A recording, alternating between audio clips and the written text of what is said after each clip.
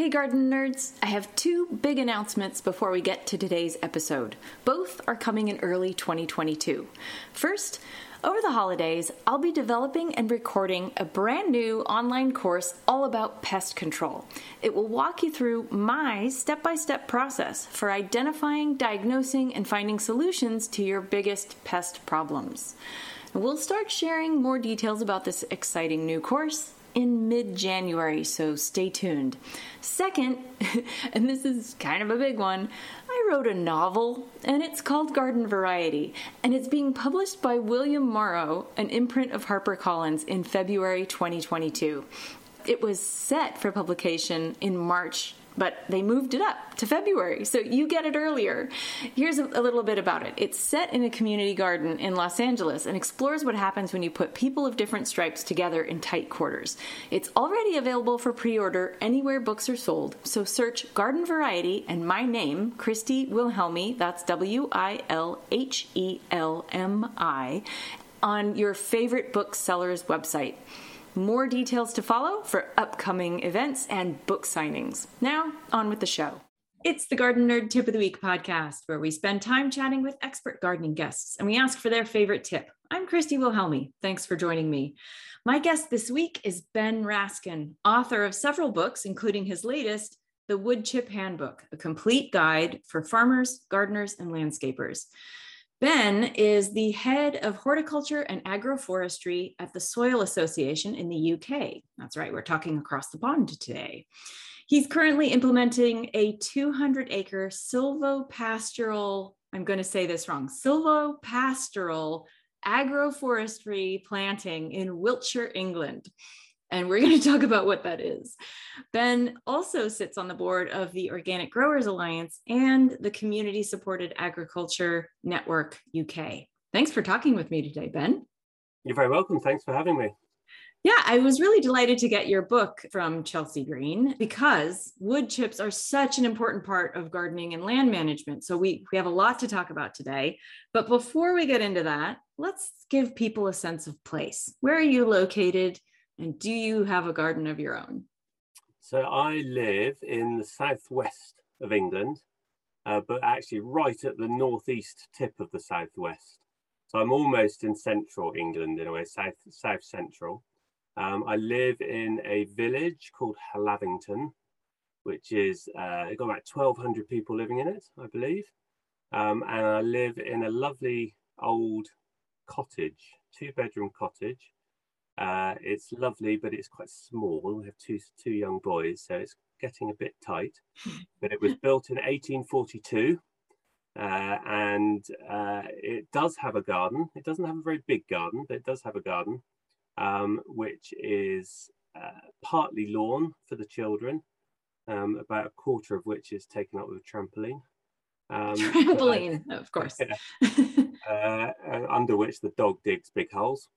And I also have fruit trees on the fences and walls. I love my fruit, so I've got a fig tree and 2 apple trees and lots of pots. So there's still quite a lot of plants in there, but yes, I would say it's probably dominated by children focus things. Right, and until they move away, then that's pretty much the case, exactly. Right? Yeah, understood. Now, you described one of your favorite jobs as, quote, shoveling steaming piles of compost on a cold winter morning at Gravetie Manor, unquote. Yes. How did your love of compost and wood chips develop? Well, I mean, I quote that incident. I don't know if it was the first time I became aware of compost, but that was my first proper gardening job. So I was 25 or so at the time, young and fit and willing to shovel all day. And when it's cold, the last thing you want to be doing is on your hands and knees weeding all day. You want to be doing something active. So we'd start, and you'd start the day freezing, and there'd be this big pile. We used a lot of mushroom compost at that stage. And it's just very satisfying. You're moving stuff, you're physically active, and when you put it down on the bed, you've got a nice clean bed offsetting the wonderful plants, and you feel you've achieved something. So I think that was sort of when I first really became aware of using compost on any scale. Mm-hmm. And can you elaborate a little bit on mushroom compost? Because I know you talk about it in your book, but let's start off with that, because I'm completely off script right now doing already. But like I said, we have a lot to talk about. So let's talk about mushroom compost. What did you do to create that? Well, so we bought it in. So it's the spent compost from commercial mushroom production. Okay. So we would basically, once the mushroom growers have used it to grow mushrooms, they can't use it again often, or some of them didn't anyway, some of them don't. So they sell it to gardens and landscapers as a mulching material. Nice. The challenge is it often came not fully composted, so you then got to try and sort of let it compost a bit more, hence it was so steaming, it hadn't fully broken down. Right. And I imagine you get a kind of bloom every once in a while of mushrooms in there. Did that happen every once in a while? Mushrooms, yeah, definitely. Mm-hmm. But so, again, added bonus. Right. And they're edible because you can eat them. Exactly. Right. Yeah. All right. So I get this question a lot, which is, what's the best material for wood chips? So let's start there. Do you have a preference for a particular species or group of plants that work best for the task? What's the task would be my question. Right. So if someone wants to put down chip bark as a mulch or chipwood as a mulch, what's the best material or group of materials to use for that? Again, it depends a little bit. I'll answer almost all your questions, probably starting with it depends, because there is a lot of variety. I would also say we don't know quite a lot about how single species wood chip works often. So most of the research has not been done on single species chip. Mm-hmm. For instance, we've done a trial in the UK with willow wood chip, and willow contains salicylic acid, which is aspirin effectively. Mm-hmm. And that seems to stimulate an immune reaction in apple trees, in the case of our trial, to be more resistant to scab. Oh. So I think there's probably quite a lot of tree species that will have a quite specific characteristic that could be used. Most of them haven't been explored yet. However, that's not really helpful, because mostly what you're getting is mixed wood chip. Right, usually, so, yes. Which is fine in most instances. So I would say as long as it comes effectively just from dead trees and not from anything treated. So, you don't want old pallets and you don't want anything with paint on. But as long as it is just coming from a dead tree, then it will probably be fine certainly for paths and for mulching big trees and shrubs. You won't probably see any problems from using pretty much any species. Right. That brings me to my next question, which is, are there any trees or shrubs that you recommend avoiding for any reason in particular? I think it's less about that, and it's more about how you use the chip and the depth of rooting of the plant you're using it on, if that makes sense. Mm-hmm. So one of the other questions I'm sure you've been asked is around nitrogen robbing and sort of locking up of nitrogen when you put wood chip on. Right. And there is a risk of that. There is I would say quite a small risk, actually, if you follow a couple of simple rules, but it's one of the things that people are nervous about.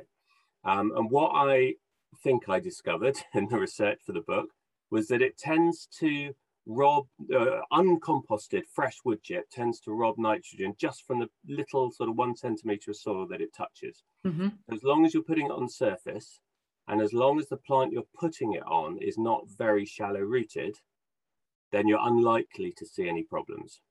So the two things not to do are to dig in fresh wood chip. That's an absolute no-no. Right. That's when it absorbs all the nitrogen from every bit that it touches. And the other bit is probably to avoid fresh wood chip on very shallow rooted plants. So things like, I had a problem on raspberries, I think, where because they sort of grow very close to the surface, it seemed to sort of suck some of the nutrients away from them.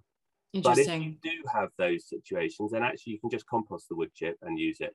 So it doesn't mean you can't use the wood chip. It just means you have to sort of think a bit differently about how you use it.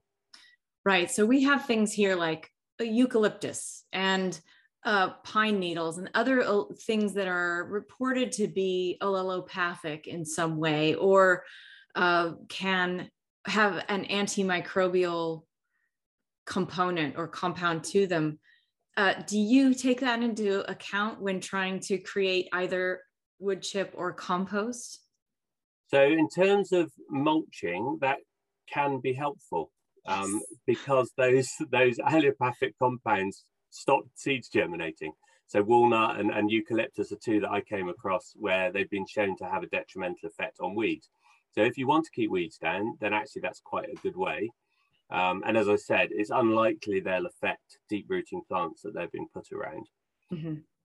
If you're worried, and if you're putting it on something, or if you're making compost out of them, then actually it seems that within about 3 to 4 months, most of those chemicals are broken down anyway. So even where, and clearly eucalyptus and walnuts do have, chemicals that can affect, but after 3 to 6 months, there's almost nothing left of that, and you can use them as you would any other species. So it's quite short-lived. That's good to know. And I know a lot of people don't compost for that long. So it's good to know that if they just leave it a little bit longer, 6 months is a really good time. I like to build a pile in fall and then use it for spring, and vice versa, so that's really good to know. And I really like to use pine needles as pathway mulch because it does exactly that. It keeps the weeds from growing. So you don't have to weed as much in your pathways. Exactly. Very good. Awesome. Thanks for answering that. While most of our listeners don't have space to grow their own materials for chipping, which you talk about in the book, and you talk about coppicing and stuff like that, which we'll probably touch on in a moment. You do give a lot of attention to this in the book. Where can people find free or cheap wood chip material? So, being based in England, my research in the USA has been desk-based. But my understanding is that there are two main places in the States for getting them. One is from tree surgeons, and there's a website called getchipdrop.com. Right. And there's a similar one in the UK with a different name where you can register effectively as a site for arborists and tree surgeons to get rid of their unwanted wood chip. And the other one is power companies who have to keep the power lines clear, and they often will chip it, and it seems to vary quite a lot from company to company. So some just sort of give it away in the local area, others you have to be a customer of that power company and you get preferential treatment. Others, there's if you just sort of contact them, they find a way. So I think it varies a little bit, but those are the two main ones I found. We do have Chip Drop here in the States, and it's a little harrowing at times because you never know when they're going to show up. You get a 48-hour notice, and you never know how much they're going to bring. And I've accepted a load of 22 cubic yards at once, and that's quite a bit. I can absorb 17, but the rest went on the street with a sign on it, and people were shoveling it up on Christmas Day. I have to say that. Yeah.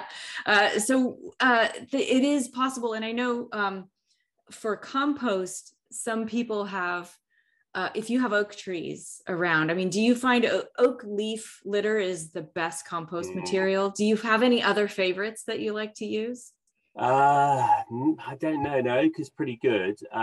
Chestnut's quite nice. It takes longer to break down, but it does create a good material. Good to know. But yeah.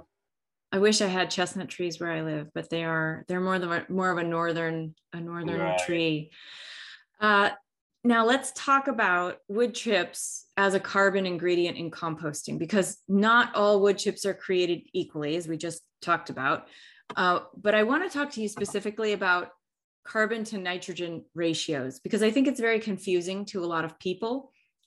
It's something that trees don't come labeled with a carbon to nitrogen ratio, and neither do shrubs or anything like that. So it's kind of hard to know what that is, but you've got a nice chart in the book. Let's just tell me what you know about carbon to nitrogen ratios and how people should use this or not use this when they're composting. Yeah, and the reality is, unless you do a chemical analysis of every bit of material you use, it's all going to be an estimation. And even with wood chip, there's a lot of variation depending on whether it comes from young material or old wood. So the young wood is ramial wood chip, the wood that comes from branches of less than 7 centimeters in diameter. and not surprisingly, there's a lot more nitrogen in that. It's the sort of green tips and the small shoots, and typically that will have a higher nitrogen content. So it'll be somewhere between 70 to 150 carbon to one nitrogen, whereas wood chips. And again, it depends on the type of wood. So softwood or hardwood will be different again, but wood chips potentially from hardwood will be maybe 400-500 or higher carbon to nitrogen. So there's quite a difference between those, for instance. And leaves are probably more similar to ramial wood chips, so they'll be around the kind of 40 to 80 parts carbon to nitrogen, whereas grass clippings are right down at 9. So it's kind of, in a way, it's a guide. You still have to visually assess the compost as you're making it and looking at it. But I would certainly rather be adding wood chip to my compost than cardboard, for instance. I think it's more biological. It's a better form of carbon. If you've got cardboard, that's great, and use it.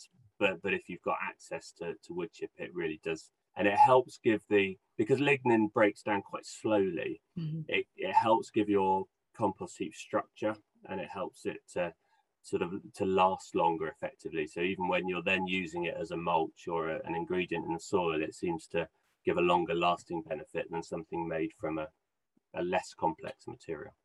Right. The leaves and twigs tend to break down more quickly, and they don't last as long as wood chips, which we can put wood chips down a 5-inch layer of wood chips every 5 years, and they're still around. It's kind of nice that way. Now, just to dip our foot in the pool of, if you have enough space to, say, grow some of your own material, what do you recommend for people to grow as a really good option? So again, it depends a little bit about what you want it for. Mm-hmm. So we've already talked about sort of hardwoods and softwoods, but willow, for instance, it grows very quickly. So you get quite a lot of wood chip quite quickly, but it also breaks down quite quickly because it's quite soft. Whereas oak or hornbeam, for instance, are much harder woods and will last 2 or 3 times as long as a mulch. So you're sort of balancing to some extent the speed of growth and the material you might produce in a year with how quickly it breaks down. And as a mulch, I would say I'd rather grow it slowly and only have to chip it and move it once, mm-hmm. than grow it quickly and have to do it twice in the same time span. So for mulches, I would tend to go for hardwoods if you can, but recognizing the fact that you won't get as much material in any one year. Got it. And you have these pictures of, I don't know if it's your own property, but are you coppicing? I say coppicing. I know it's coppicing everywhere else, but you're doing this thing called coppicing. Let's talk about that. So that is where you cut the whole tree right down to the ground, basically on a cycle. So anything between 2 and 20 or 30 years, depending on what you're trying to do with the wood. Obviously, it doesn't work for all tree species, but things like willow and poplar, hazel, oak, chestnut, so black locust, a lot of species will respond very well to it. And there's a few things that happen when you treat a tree like that. One is obviously it doesn't get as big.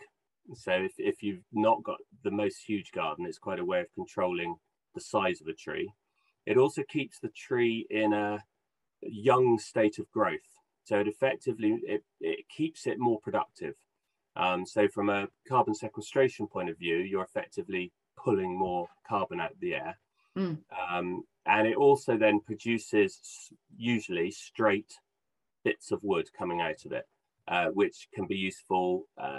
If you want to feed them through a chipper, it's easier if they're straight.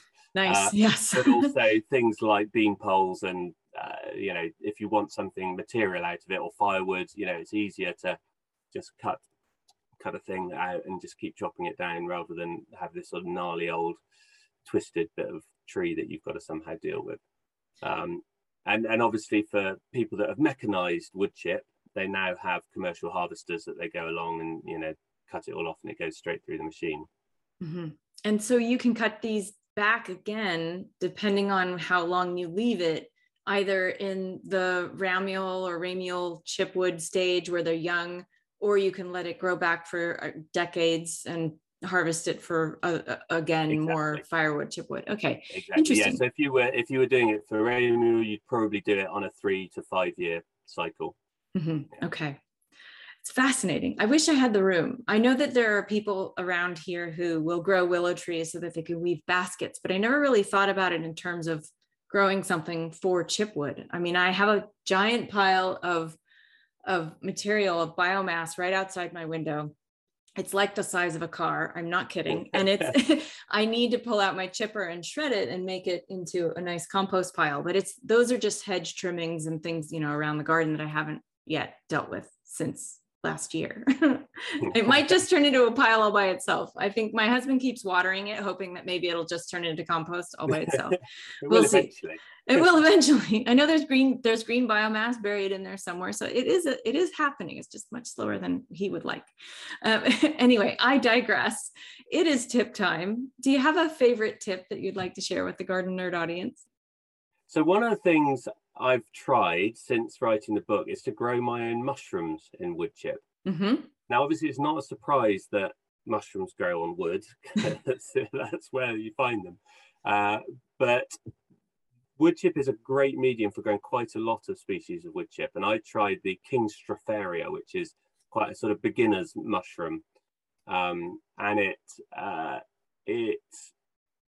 worked. I had a ton bag of wood chip in the corner of the garden, much to my wife's disappointment. And it sat there for a while doing nothing at all. And I thought, oh dear, this is a waste of time. And then finally, about a month ago, I suddenly discovered that it had grown some massive mushrooms, which the slugs had eaten a third of them. But nonetheless, I washed them and they were delicious. And of course, the compost, the wood chip then is sort of half spent, but you can still use it as a mulch, so you still get the benefit of it. And did you inoculate it yourself specifically with a spore? Because sometimes spore packs are sold in wood chips. Sometimes they're sold as what do you call those? Dowels, little pegs that you that are inoculated, and you hammer them into logs. What form did you do this in? So yeah, it was dowels, little dowel pegs, and I just scattered them in the wood chip. And really? It in. Yeah, that's such a great idea. It was quite easy. I mean, I would say when I talked to professional mushroom growers for the book, they were at pains to point out that if you want to have a reliable crop, it's a bit trickier. Right. But if you're happy just to have a go and be pleased whatever you get, then it works. And the other thing potentially is what I'm hoping to do when I spread out the remains of the wood chip is to add some fresh wood chip into it as I do it. And then in theory, I'll get the mushrooms popping up all over the garden. Right, because they'll have more fungal food to feed on. Exactly. Yeah. How exciting. I love the idea that you just tossed your dowels into the pile of wood chips. That is that, because I did a log, and here it's just seems to be too dry. I can't find a wet, shady spot for it to live in for the life of me. But it's something that, of course, you have more in abundance, rain over there. We're not short of rain. Yeah. I found a little north-facing position under the neighbour's hedge. So I sort of stuck it under there. I don't think it saw the sun, and that definitely helped. That sounds so much fun. And how big was this space? You described it, but I didn't quite catch what it's a 1 ton bag. So okay. Those sort of big you call them dumpy bags in the States, or not? We call them dumpy bags. Or tote bags? They're totes. Yeah, they're called totes here. Yeah. A tote, that's a sizable amount of material to be putting something in. That's good though. Yeah, I mean, it did take up a bit of space on our patio. Yeah, to your wife's chagrin, as you mentioned earlier. Well, that's nice. That's a really great tip. I hope people will try that out. And it has the sort of Ruth Stout approach to planting mushrooms. Instead of drilling the dowels and filling them and covering them with wax, it's just scatter them in your mulch pile. That kind of sounds like fun. Well, thank you so much, Ben, for that expert tip and for being a guest on the Garden Nerd Tip of the Week podcast. It's a real pleasure. Thank you. Where do people find you? So I have a website, which is benraskin.com. So quite easy. And I am on Twitter. That's not their website. Twitter is at Ben_Raskin. I'm getting myself very confused on my social media. So yeah, at Ben_Raskin. I am on Instagram, but I don't do very much on it. But there's also a really good Facebook page that I run called Wood Chip for Soil Health. Wood Chip for Soil Health. Yeah. Okay, I will look that up. That sounds like a really exciting page to belong to. Yeah, and lots of people. I think we've got nearly 2,000 people on it now, and lots of people interacting. So it's a great group. Sweet. All right, garden nerds, you heard it here. You'll find links to Ben Raskin's website on gardennerd.com this week. We'll also share his other books and his social media feeds and that fascinating Facebook page that I am definitely going to join after this. That's it for this week. Subscribe to this podcast on Apple Podcast or wherever you listen. Visit us for tons of free gardening information at gardennerd.com. Show your support for this podcast and the other free stuff on Garden Nerd by becoming a Patreon subscriber. You'll find us on Instagram and Twitter under Garden Nerd 1, on Facebook as gardennerd.com, and of course, our Garden Nerd YouTube channel. Happy gardening.